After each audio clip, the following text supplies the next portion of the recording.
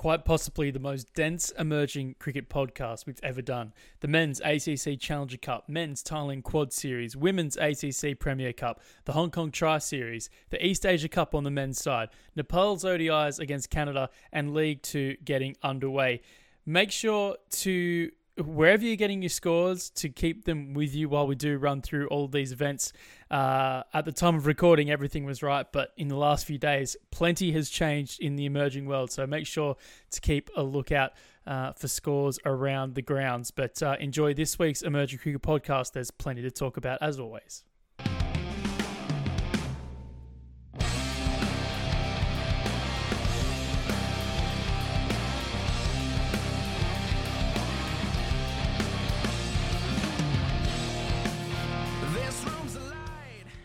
Welcome in again to the Emerging Cricket Podcast. Thanks for listening wherever you are around the world. Daniel Beswick joined by Nick Skinner this week. Tim is on Vanuatu cricket duty as they prepare for the Challenge League playoff, which begins at the end of next week. But I'm joined by Nick. It's been a crazy week, I suppose, in emerging cricket, just purely based on the volume of cricket and cricket that we're about to have, especially in the Asia region. Made a bit of a joke on air that we should be the Asia Cricket Podcast for this week with everything going on in that part of the world, and we'll get stuck into it as quickly as we can, I suppose. But Nick, how have you been in Europe? How's things going on over there in Iceland? Well, we've just had Boladagur, which is a holiday dedicated to pastries. So these very popular cream buns that people have. I believe it's related to the Lent tradition and the Fat Tuesday and Ash Wednesday and all that stuff. But anyway, the way it's resulted in Iceland is bakeries competing over the most elaborate cream buns that they can put together. So that's been delicious and very enjoyable at the moment. The weather's, I mean, you know, it's still cold, but I think there's some benefits to that. You can just sort of treat the whole the balcony as an extension to the freezer, so that's helpful for certain food products. But yeah, good times in Iceland. Enjoying life. How's things in the hot weather, Bez? I mean, yeah, Australia's had a bit of a heat wave recently. The humidity has been almost unbearable. The aircon's been getting a workout, and then when the aircon's gone down, multiple fans, it's hopefully starting to cool down. I'm getting a little bit sick of it now, to be honest. Falling asleep is difficult, tossing and turning in the humidity and feeling like you're struggling to breathe. And that's, you know, in a... You don't even live in Queensland. Yeah, exactly. It's not like we're living up north, you know, near the tropics, where it feels like it gets really hard at this time of year. But I suppose there are worse places to be, not only location wise, but in terms of the climate. So got to take the rough with the smooth at times. And it's been good. I suppose the last week or so in emerging cricket circles has been really good from a time zone perspective. With so much cricket in Asia, it's meant that, you know, while work's going on in the background, I'm here watching streams that Hong Kong are putting up or the ACC are putting up in Thailand with the Challenger Cup. So it's been a good time to sit down and actually take in a little bit more cricket. And, you know, with the Challenge League playoff starting next week, as we mentioned before in Malaysia, which, you know, I'll be lucky enough to have the privilege to go to and work on. It's been good seeing a couple of those teams in action as they kind of prepare, albeit through other competitions. The first one being the ACC Challenger Cup, hosted in Thailand, as mentioned, and a surprise result of sorts, with Cambodia being one of the teams to advance to the Premier Cup, especially given that they had to go through the qualifiers, although the caveat is that we know that in the last sort of 12 months has been a lot of turnover in Cambodia players, and the eligibility of those players has come into, I suppose we could say it's come into question. I think that's fair to say. We'll talk about their competition in a moment. But Saudi Arabia, a team that will be at the Challenge League playoff in Malaysia, also advancing, breezing really to that progress, beating Japan in the semi-final before actually going on and winning that final as well. But great tournament put up by the ACC. I thought, you know, there's several points that we can make about a number of teams. I thought Japan entering the tournament and reaching the semi-final, and despite going down to Saudi Arabia, had a pretty good campaign. That might have been a little bit disappointed to lose to Singapore in that third place playoff where they were unable to defend 215. An outstanding performance by the Japanese batters to get to 215, unable to hold on. But yeah, going back maybe to start with, say, Cambodia, we know that their progress in cricket has been well documented. Some of the press hasn't been particularly great. There's been a few controversial moments in all of this, but they go through to the Premier Cup, albeit going through the qualifier needed to get in the play-in tournament of sorts. They had trouble against Bhutan, for instance, and here they've gone on and got a spot for the Premier Cup. Yeah, I mean, just sort of a bit of a preface to this. You mentioned the volume of cricket going on in Asia, and just really highlights I guess the place of Asia at the moment as kind of the region that's really the heart of cricket in the world. Obviously there's India, but there's so many other countries in that region, and the ACC obviously organising these pathway tournaments leading up to the Asia Cup. The Challenger Cup into the Premier Cup into the Asia Cup. I think it's a great setup. So yeah, once again, plaudits to the ACC. Just this is where the real development work in cricket is happening. I guess is just all over the region. But yeah, good effort from Cambodia. As you say, they made it to the Challenger Cup through the play-in tournament, and then have gone through to the final. So. Kind of interesting, as you allude to. Yeah, their players. We kind of expected a lot of their players wouldn't return, but for example, Luckman Butt has come back after. As you allude to, the Southeast Asian Games, which were hosted by Cambodia, was where a lot of these players kind of appeared out of nowhere, brandishing Cambodian passports, which that sort of thing does happen a bit in these regional games, but often. They'll sort of cobble together a team and you never hear from them again. But it seems like a few of them have stuck around. So that's interesting as well. And if Cambodia can, maintain that level, they'll be a new force in the region, which is yet another team competing for these places in regional tournaments. So yeah, that's good as well. Saudi Arabia have been kind of there or thereabouts for a couple of years now. They've been on a bit of an upswing. Their men's team's been improving, and even the women's team has done. They've struggled a bit, but they've won a number of games, and yeah, cricket in Saudi Arabia seems to be developing pretty rapidly. So yeah, two teams that are kind of on the way up. Interesting to see. You mentioned Singapore in that third place playoff. Japan's another one that we've been following who are on the way up, I think. But Singapore's kind of on the downswing. They lost pretty comfortably to Cambodia in that semi-final, and Singapore also. I mean, they did enough in their group, but they weren't super convincing. Even against the Maldives, they didn't blow them away. So yeah, I mean, this Singapore team has really taken a tumble over the last few years, and to some extent it's losing players, and to some extent it just seems like something seems to be going wrong back home in Singapore to keep producing these weak teams. But yeah, congratulations to Cambodia and Saudi Arabia for making it through to the Premier Cup, and one step closer to the Asia Cup.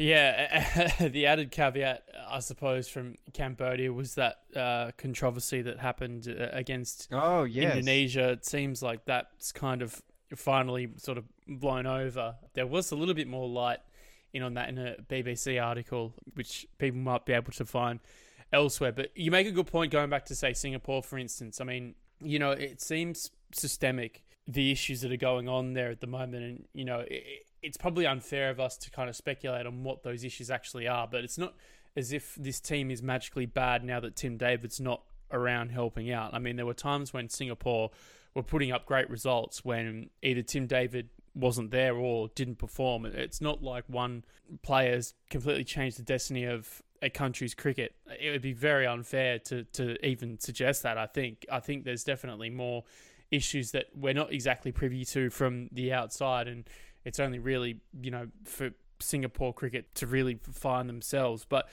again, this region, I mean, it's a constant conversation topic that we have between, say, this part of the world, Asia, Southeast Asia, and parts of, say, southern and southern West Africa, where because the teams are so geographically close, and there are so many tournaments being put on. In the case of Asia, both ACC events and other events that sort of lead into, say, Asian Games pathways and events outside of, say, ICC pathways, it's given all of these teams a huge opportunity to play a lot of cricket and to test themselves against the best. And then, as we've noted, we've seen Cambodia bolster their stocks.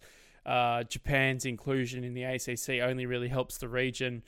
Indonesia too, more so on the women's side for now, but I think we'll see the men's grow in that space too. And it just means that whatever cricket we'll get in this region, it's going to be strong. And, that's not even including, say, the western side of Asia, where the Middle East is now thriving, and Southern Asia in terms of, say, Nepal, if the Bhutanese challenges, sort of knock on their door a little bit more as well. So I think things bode really well in this region, and we'll talk about, I suppose, the women's side now with the Women's Premier Cup in Malaysia, which has begun as well. I mean, this isn't limited to the men's side of things. We've seen Japan now included and Indonesia on the women's side too, and it's meant, a 16-team Premier Cup. I know there's only 2 spots to the Asia Cup, but this is a region heaving with associate cricketers, and there's been records broken and outstanding performances kind of wherever you look, really. Thailand starting to blood some new talent.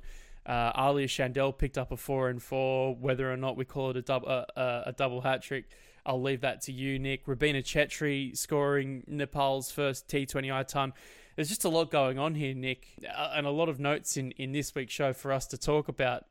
Plenty of discussion points, and I'm not really sure where you want to start, but I'll give you the liberty to kind of go where you want to go first, and I suppose we'll go from there. Well, I might start by kind of closing the loop on one of the points you made about the Challenger Cup and the West Asia region. Looking at that Premier Cup lineup, we've got Bahrain, Saudi Arabia now, Qatar, Oman, Kuwait, and UAE. So, half the teams at the Premier Cup, the play-in tournament for the Asia Cup, are from that sort of Gulf Western Asia region that you're mentioning. So, yeah, obviously cricket is booming in that part of the world as well as the kind of Central Asia and Southern Asia, and it's just everywhere. And it's fantastic to see that there's so many teams from just a diverse range of countries in the region. But yeah, the Women's Premier Cup, as you mentioned, kind of, mostly following the script in terms of the teams that have progressed from the groups. Maybe Japan, a bit of an upset. Their women have had sort of mixed results in recent times, but, beating Oman pretty well and making it through to the semi-finals. Can we just quickly mention, though, 4 groups of 4 into knockouts. This is a nice, very intuitive tournament. It doesn't take too long. Run a bunch of matches all at the same time. It's not hard to have a lot of teams in a tournament, and we kind of get wrapped around the axle sometimes of formats and, you've got to have this many teams and this many games. But I mean, the formats are there, and you can run an effective tournament that is done pretty quickly with a lot of teams.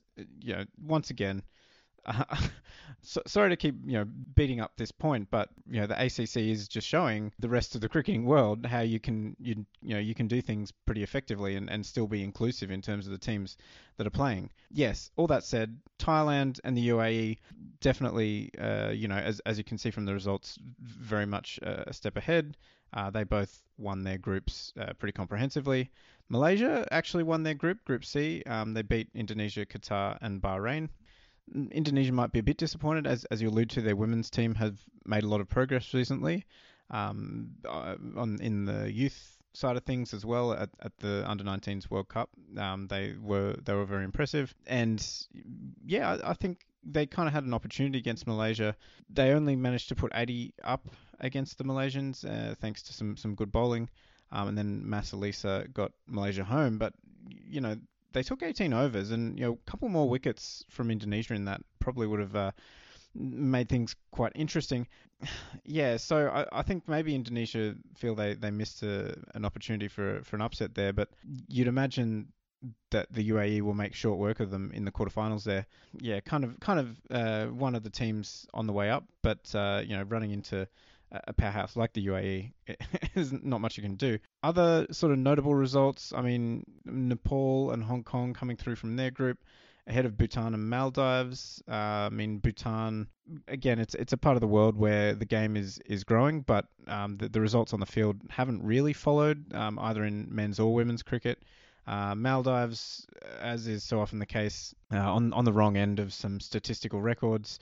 Rabina Chetri and Mariko Hill for Nepal and Hong Kong respectively, both scoring their nation's first T20I centuries against the Maldives.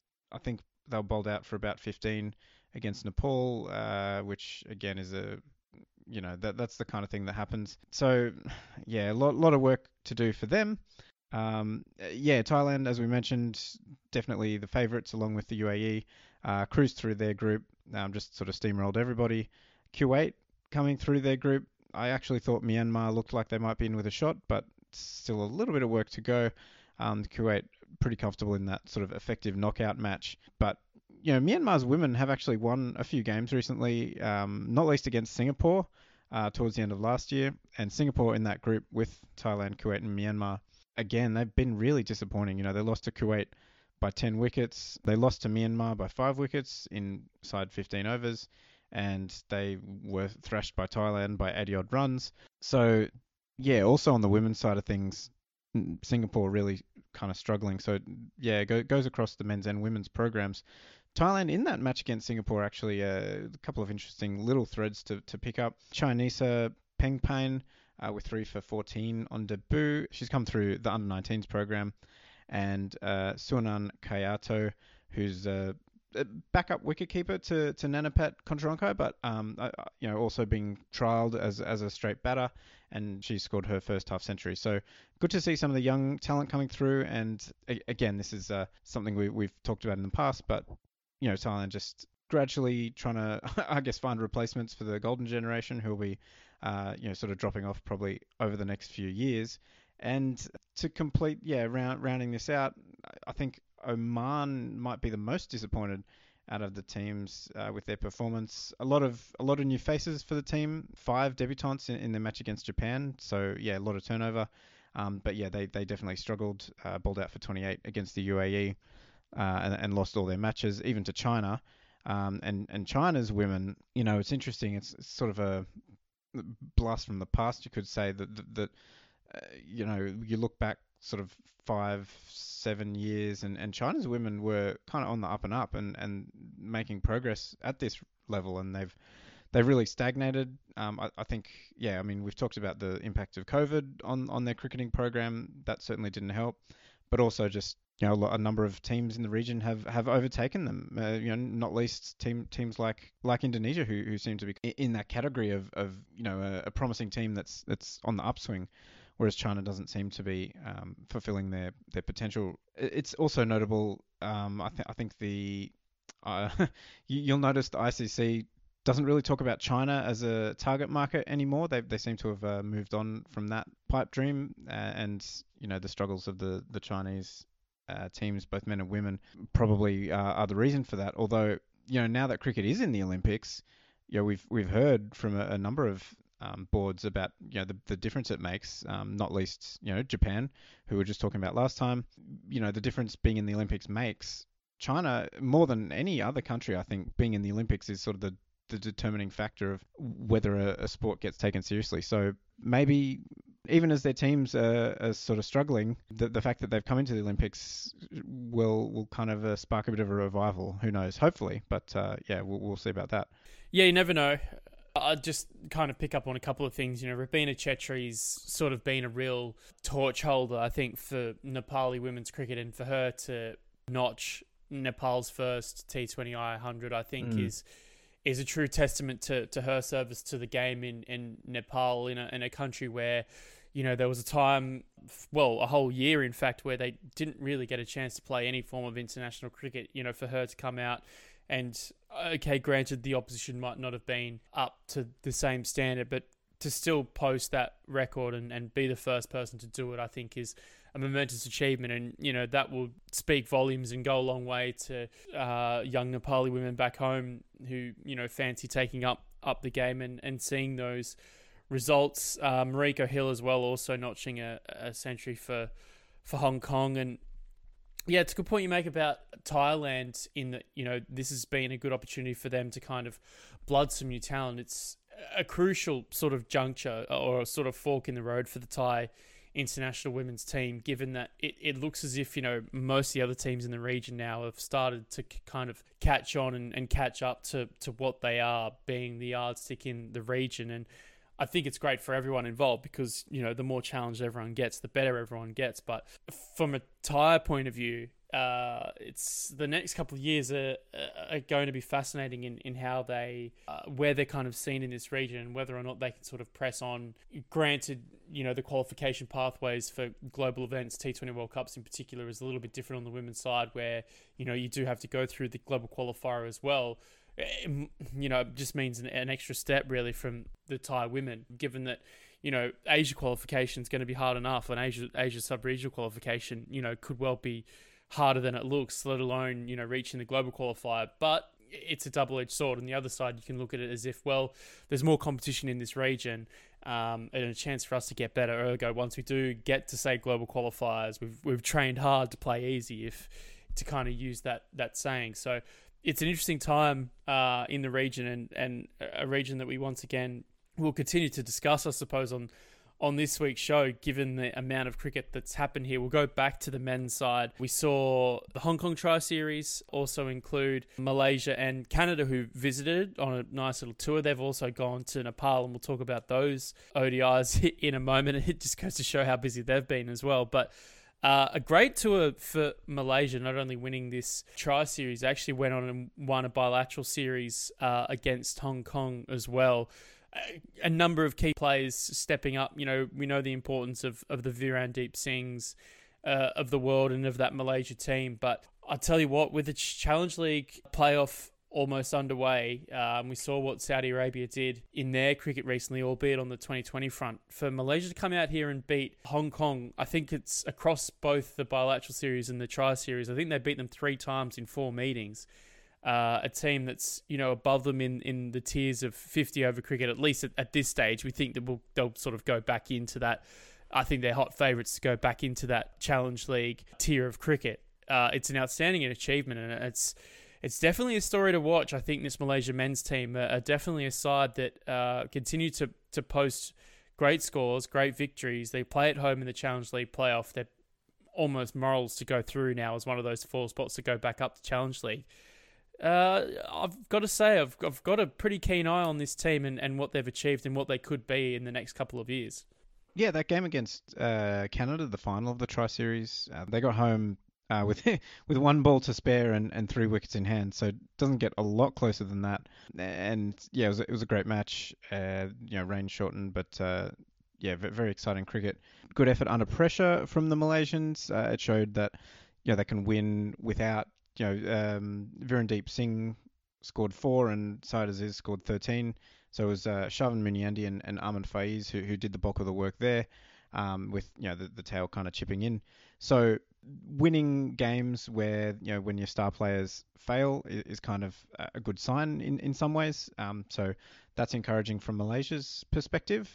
It will be very interesting to see them in the Challenge League playoff, and I still have in my mind Tim's prediction of his prospective dismissal of Syed Aziz, and we'll see who wins that battle. But it should be a cracking tournament. It's just a shame that there's not so much promotion of it because it's just going to be great cricket. But anyway, yeah. So that final against Canada was a good hit out for them. Won a couple of games against Hong Kong. So they look like they're in pretty good form because, the Hong Kong and Canada are 2 solid Challenge League teams, and they're winning against them in these games. So they look like they quite possibly will be dangerous, even though, someone like a Vanuatu have beaten them a couple of times in the Challenge League. So, looking ahead to that Challenge League tournament, I just think, it's such a tough draw. There's just a lot of good cricket going to be played. And yeah, I mean, Hong Kong's kind of an interesting little passage of play here for them. They seem to be kind of tinkering a bit with their lineup. Anchi Rath was in the runs, which is always nice to see.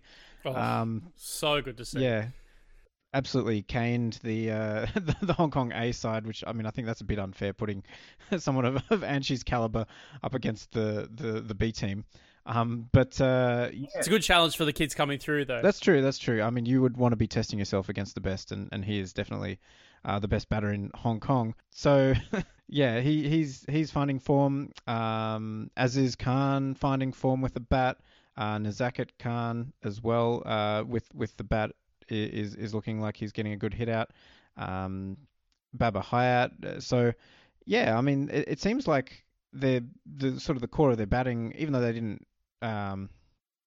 put it all together. The core of their batting seems like they're going to be scoring runs as we look ahead to the East Asia Cup, which is going to be played. Well, probably will be underway by the time you're listening to this, starting on the 14th of February, running through to the 17th.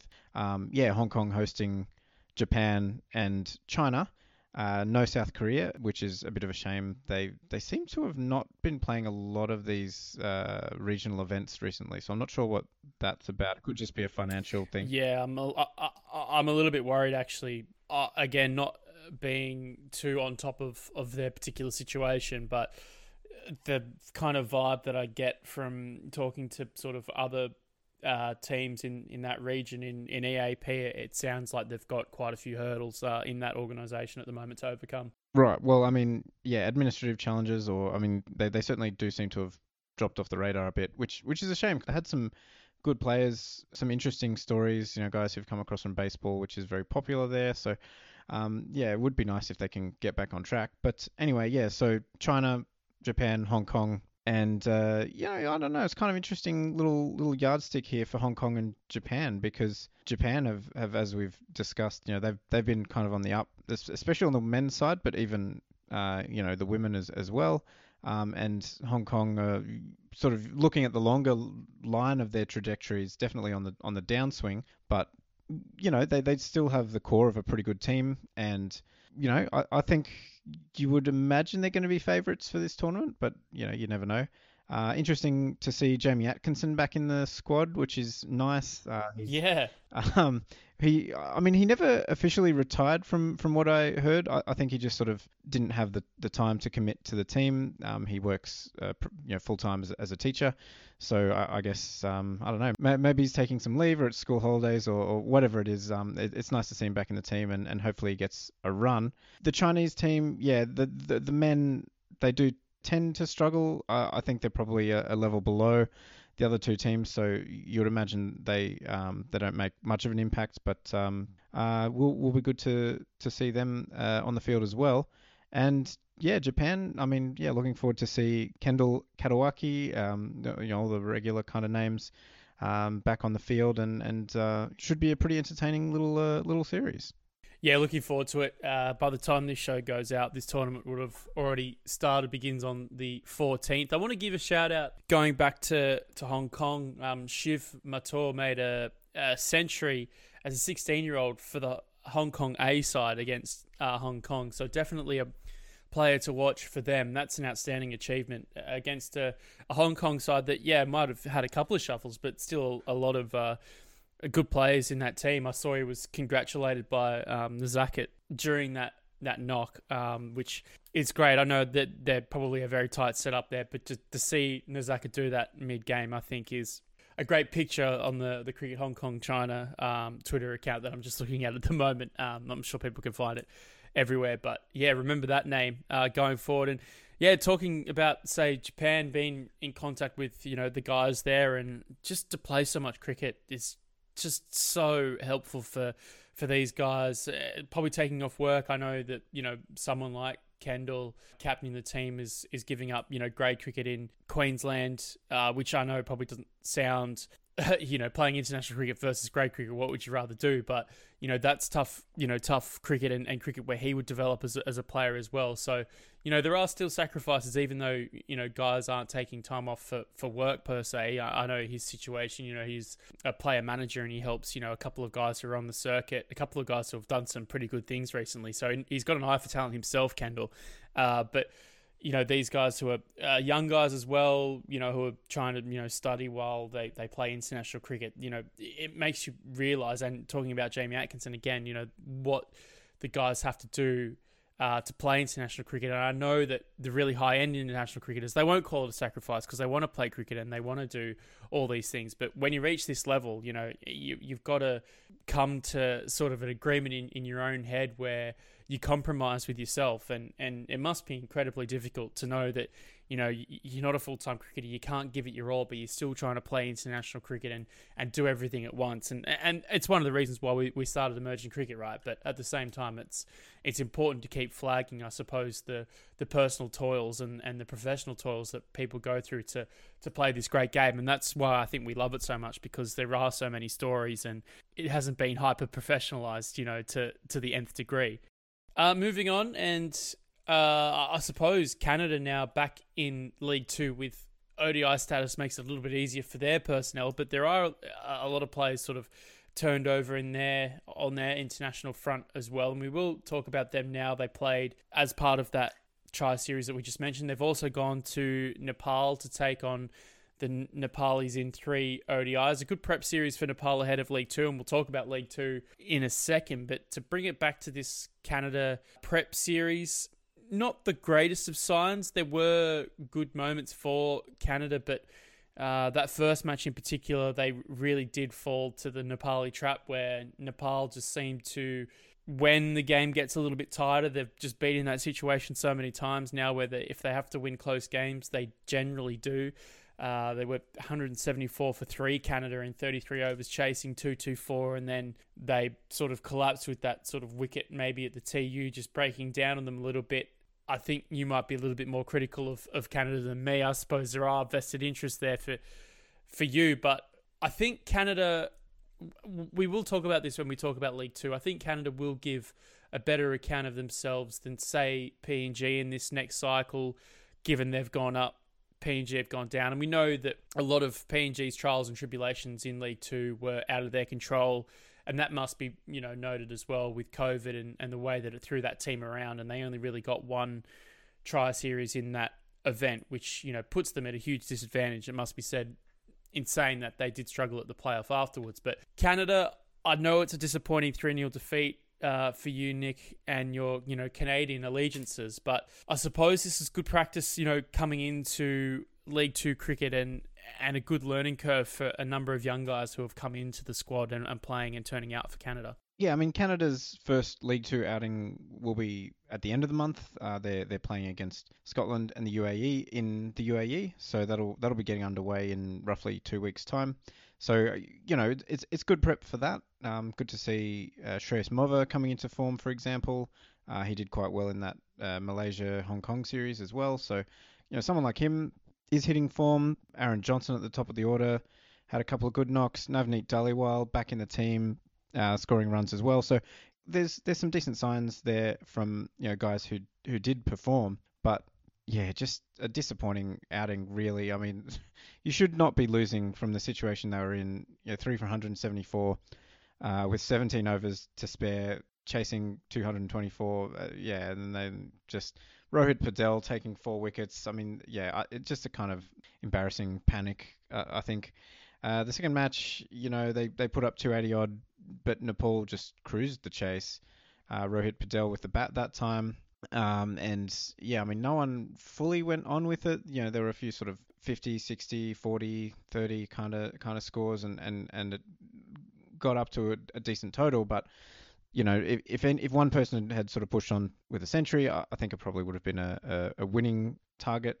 And then the third game was a shellacking. Really, they put up 230 odd, and then Bim Sharkey and Anil Shah with an unbeaten 190 run partnership, I think it was, something like that. Emphatic. Centuries from both of them, and that just goes to show the the depth that Nepal suddenly have with their batting. Anil Shah, who's not even in the main squad for this League Two series that's coming up, is out there. Stop press on that, because in the last 15 minutes, just flicking through Twitter as we're recording, there's murmurs that he will get thrown in late in that squad. So by the time this goes out, he might be in, he might be out, but we can't speculate while we speculate.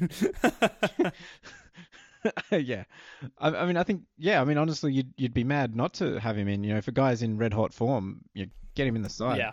But on the other hand, it does show that they have it's a good position for Nepal to be in, and a bit of an unfamiliar one. Yeah. For them to have so many options with the bat and so many reliable options with the bat. So especially at home. It's just another data point in this very impressive home run that they've had of 15 ODI wins at home so far consecutively.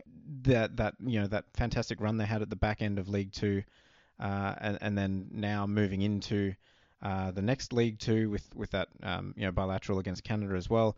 I believe they're a few short of the record for consecutive home ODI wins.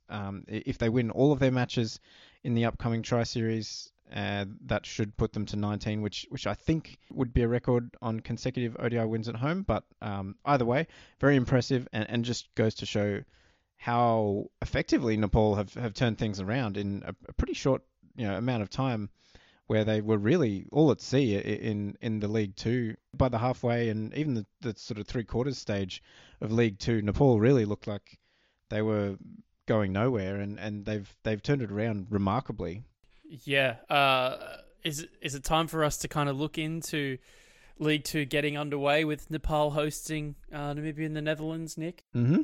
I think so. I mean, the series starts... It starts on the 15th, so I suppose we're giving away trade secrets here, given what they were recording. But yeah, look, League Two is upon us again. I mean, I've got to say, it's one of my favourite competitions to kind of see and watch over the 3-year period, and it's a great opportunity for these teams to play 36 one-day internationals each. It's a slightly different format, with the Dutch coming back down, making it an 8-team competition, with Canada replacing PNG down from the bottom end. The first Tri-Series is Nepal hosting Namibia and the Netherlands, as we mentioned.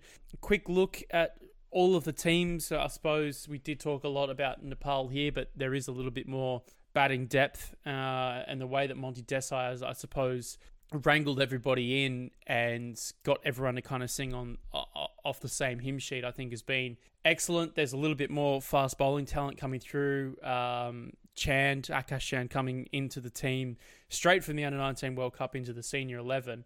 Actually played a Senior 11 international fixture. He's the first player to do this.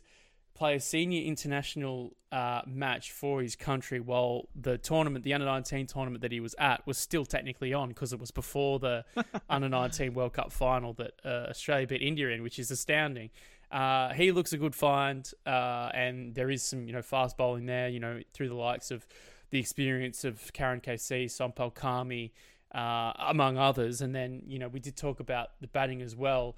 And you've got to say that irrespective of the loss of you-know-who, the spin bowling part of this team, I think, will still flourish. You've got so many options in that sort of facet of their team. It's not as if they've ever been short of options there. And No, I know. Spin bowling's always been a strength. Think back to Shakti Gauchan. Yeah, exactly. You're going to get, the Lalit Rajbanshis to step up and play a bit more of a role, maybe as the kind of leader of the spin attack. So I don't think you really lose a whole lot there. So I'm pretty high on this Nepali team. I mean, at least making the top 4. I think that's kind of obviously the minimum kind of requirement and the minimum objective. And I think the minimum in terms of what their fans would be aiming for. But I can't see why they can't, win this competition in this league.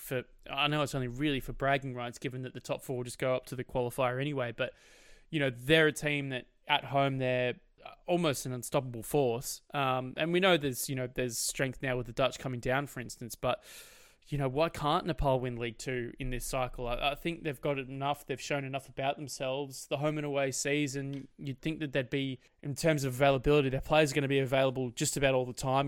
We know that the Dutch and to a lesser extent, say the Emiratis and the Scots will have players in and out based on maybe some domestic cricket. But yeah, I've got to say now, just thinking about it, Namibia might, put up their own fight. And I think those 4 teams are probably the teams that will be battling for those top 4 spots, or maybe favoured to be in those top 4 positions. Why can't Nepal win League Two? I think they very much can. I think this tri-series is going to be a barometer of where they're at compared to Namibia and the Netherlands, who, Namibia, you think back to the back end of the previous League Two, where Namibia looked in a pretty good position to be directly qualifying for the World Cup qualifier, and then they ended up sort of dropping out of that altogether. So, yeah, Nepal were kind of just bullying them, really, and that Namibia would put up a good total, and Nepal would just chase it down, and that's been their model at home, is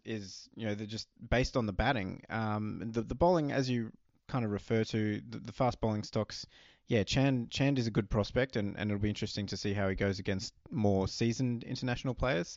And the spin stocks, as we said, that's always been a strength of Nepal's, even before Lord Voldemort. And I think the biggest question mark really, though, here is the Netherlands for me, and how they cope with their last outing as a team was the ODI World Cup, where they scored some upsets. They beat South Africa, they beat Bangladesh. They looked good at that World Cup, and they looked like they belonged at sort of the level above what this is. How are they going to cope with coming back down to the sort of away from the bright lights and sort of the off-Broadway feel that League Two has, partly because the standard's lower, but partly just because of I guess it may be the fact that they're in Nepal is kind of compensating for that, because they'll get full houses to be playing in front of, and that's what they're used to. I don't know, but I think that's kind of the question mark for the Netherlands. And yeah, I mean, Namibia's team looks pretty similar to the ones they've been putting out recently. Jack Brassell's come in from the under-19s program after a good under-19s World Cup, so we'll be good to see him. Ruben Trompelmann's back in the team after a bit of an injury, I believe, layoff. JP Kotze is touring again, which is interesting. A few years ago, he retired basically to sort of spend more time with his family. And he sort of made the odd appearance at home for Namibia, but the fact he's touring again is kind of interesting, and he's back in the team. He's been finding form for them, so yeah, we'll be one to keep an eye on as well. But yeah, I mean, yeah, as we kind of discussed, I think Nepal, they're definitely the favourites at home here. They've earned the right to be favourites with 15 consecutive home victories. It's an astounding record, and I just think their home field advantage and it's just the extra ace they've got up their sleeve is the crowd support too. I mean, it feels like you're playing against 12 rather than 11 at times with that crowd alone. Going to Namibia and of course them playing in this tri-series, Jack Brassell's been fast-tracked into the squad, an under-19 graduate himself. Great to see Kotze back, as we mentioned. Nepal, again, I think this is a great stern test for them first up, but they do seem a team in a little bit of form, and it's going to be a thoroughly enjoyable tri-series. The neutral games in these tri-series also, I feel, almost count double in a way. If you can, jag wins against the other team touring, then it tends to kind of bode well in how you go about your campaign too. So thoroughly looking forward to this League Two cycle, and there's, an associate Future Tours program that's been put out rather unexpectedly. It looks like there's going to be some T20I series that are kind of tacked on either side of these League Two series. Not always, but it looks like most of the time they will be. And it meant that we finally got some T20I fixtures for the USA before the T20 World Cup. So that's good news, I suppose, but we're just waiting to find out, their preparation. And actually, more to the point, in terms of, say, League Two in this discussion point, we don't even know, there could be 35 players at USA roll within this cycle, given that some guys qualify in a couple of months' time.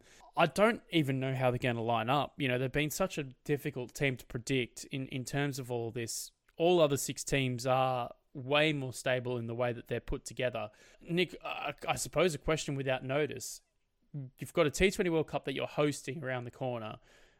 This is qualification on the pathway to the 2027 Cricket World Cup.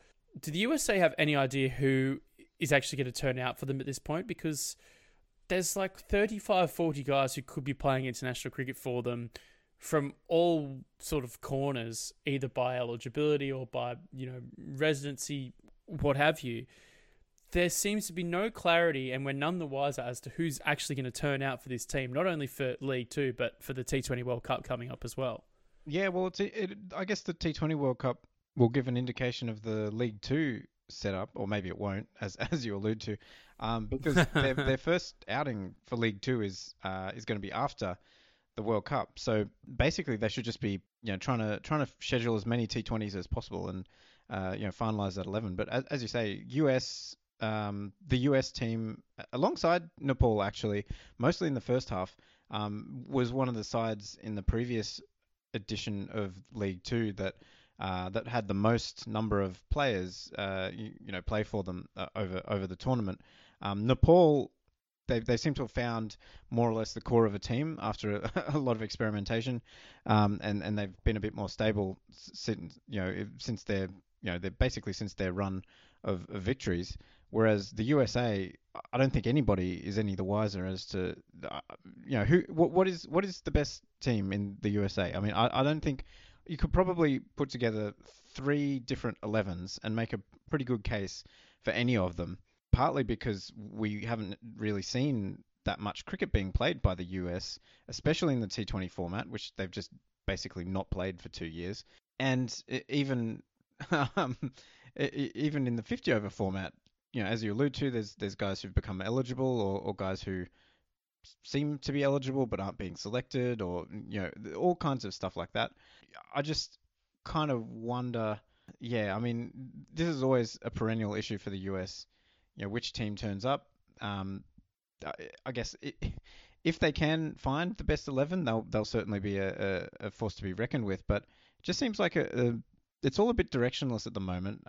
They put a lot of effort into the Major League tournament, which happened at the middle of last year, and there's always some kind of tension bubbling along within US cricket. It's a very fractious and diverse and disparate cricket scene in the US.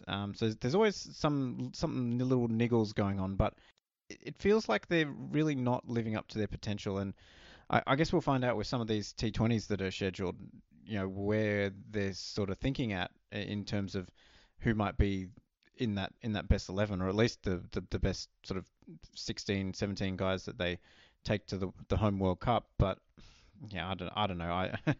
They have a lot of good players in the US, but can they put them together to form a cohesive team is kind of the question that all of their opponents really at the World Cup are going to be asking. Looking around at the other teams that do feature in this cycle, we did sort of touch on Scotland. We think that they'll be thereabouts, and Brad Wheely's back in the Scottish setup, at least internationally, so looking forward to that. We know, I think we discussed maybe 2 shows ago that, the likes of Coetzer and Callum McLeod are no longer in the team, so the batting needs to step up, and in fairness to say, Richie Berrington and a few of the other guys have been pretty good at maintaining that, to think that they were one Baz Deleda individual performance from a World Cup, I think just shows how good they've been over the last 3 years, 4 years as part of that original League Two cycle. Scotland. Jamie Dunk is a player of immense promise. He was the 12th man in the team of the tournament for the Under-19 World Cup, so we should see, I'd say we'll probably see him at some point in this cycle. And then, say looking to the 2 teams in the Middle East, I definitely want to bring in Oman as a discussion point, but maybe looking first to say UAE. It's been a topic of conversation where, they were the whole storyline is based on, the scandals that meant the expulsion of a number of senior players going back 4 or 5 years ago. Now it meant that UAE were forced into their hand to play the kids. And now that's starting to reap immense rewards. Not only have you got Mohamed Wasim captaining, and it seems like he's a pretty sort of stable operator, as someone who can steady that ship. You've got Ahmed Raza, who's there helping out from a coaching and management perspective, but the kids are starting to come through. They're not short of talent. There's talk of a few more kids coming through the 19 system, even though they didn't qualify for this under-19 World Cup just gone. But there's good signs for, say, UAE, and then you've got the likes of Asif Khan with his hard hitting at the back end of innings, just that extra added little facet of their game that they've added to, and the likes of Rowan Mustafa and Basil Hamid as well in the middle order, who can do both, who can bat and bowl. And again, they seem to be a team it's on the up, and you would think would challenge a top 4 spot. Oh, for sure. I think the UAE have probably the most impressive talent pathway, or you see the amount of quality cricketers that they're producing from their local academy system and the schools cricket there. Out of all the teams in League 2, the UAE are sort of the ones with consistently the best production and replacement capacity. So definitely, and it'll be really exciting actually just to be watching over the next couple of years. To see some of the guys who've made a debut, played 1 or 2 games and looked good, and see how they progress.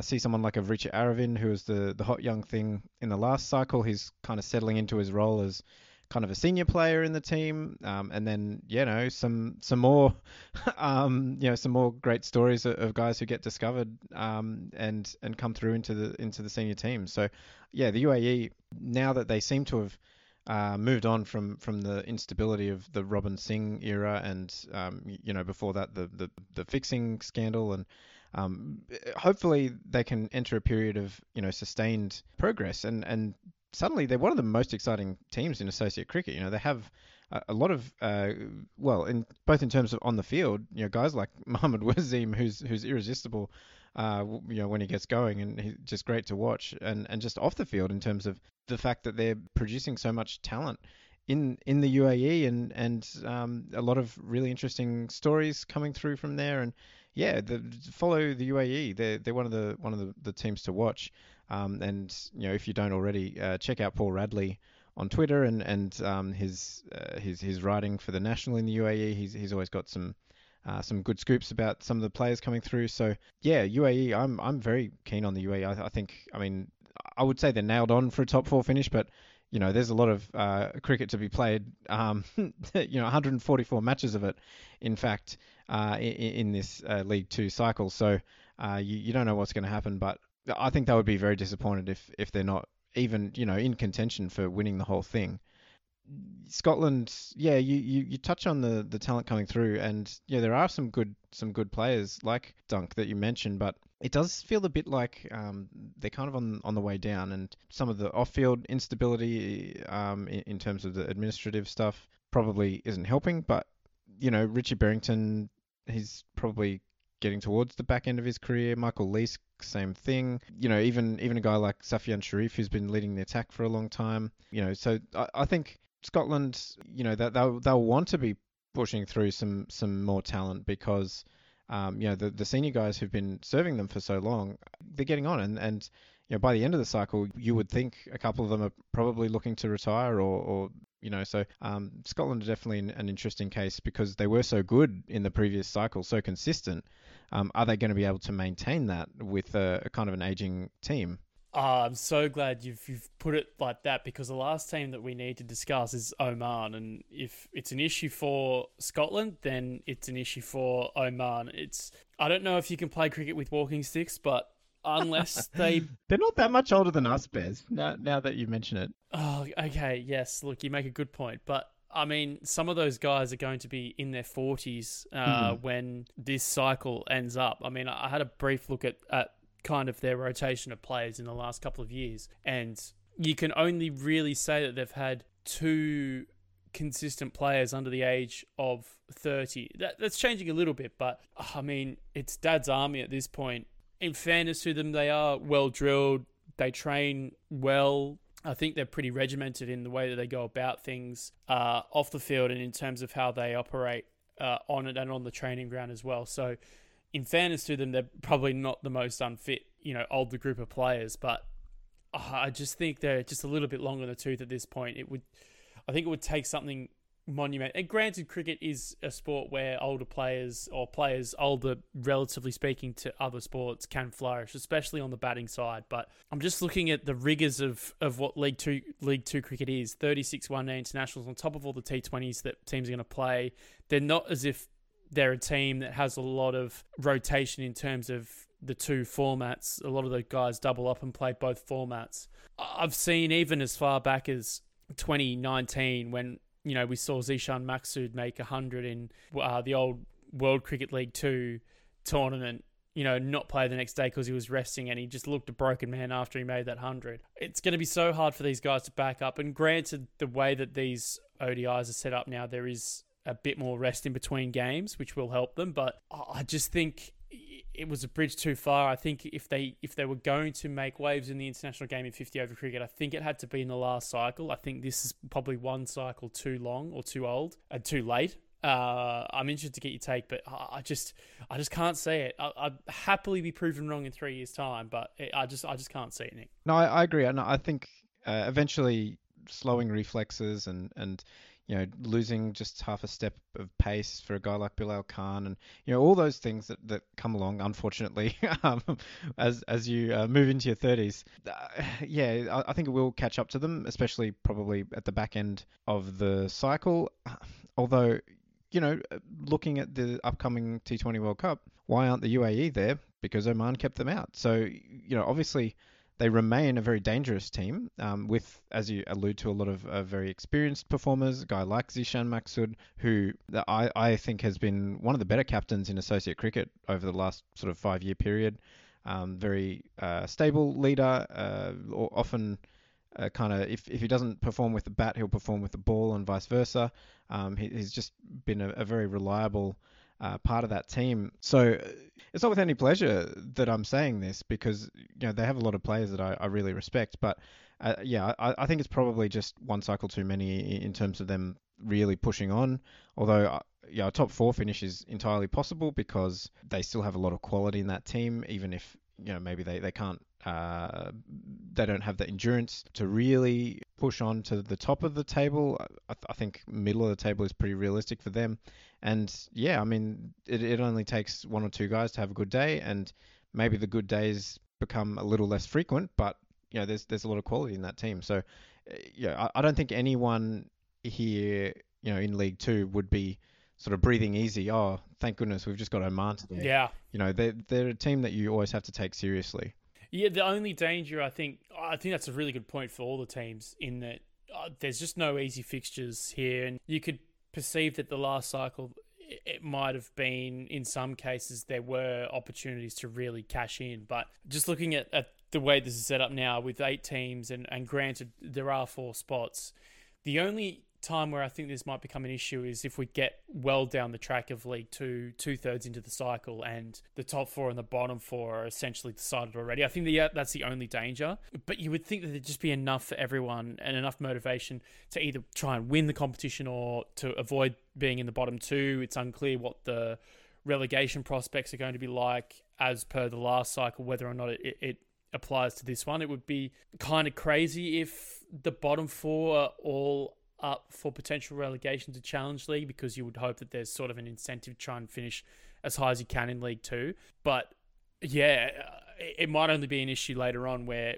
teams do get a little bit complacent in the way that they go about things. But thoroughly looking forward to League 2. The stability of 36 one-day internationals is not lost across a 3-year period for these teams, and it's cricket with context. I know we give up a bit of the jeopardy and the drama of one-off tournaments like the old World Cricket Leagues, but it's so much better for the cricket ecosystem to have this competition in it, and I think credit needs to be given to people who have helped organise all of this.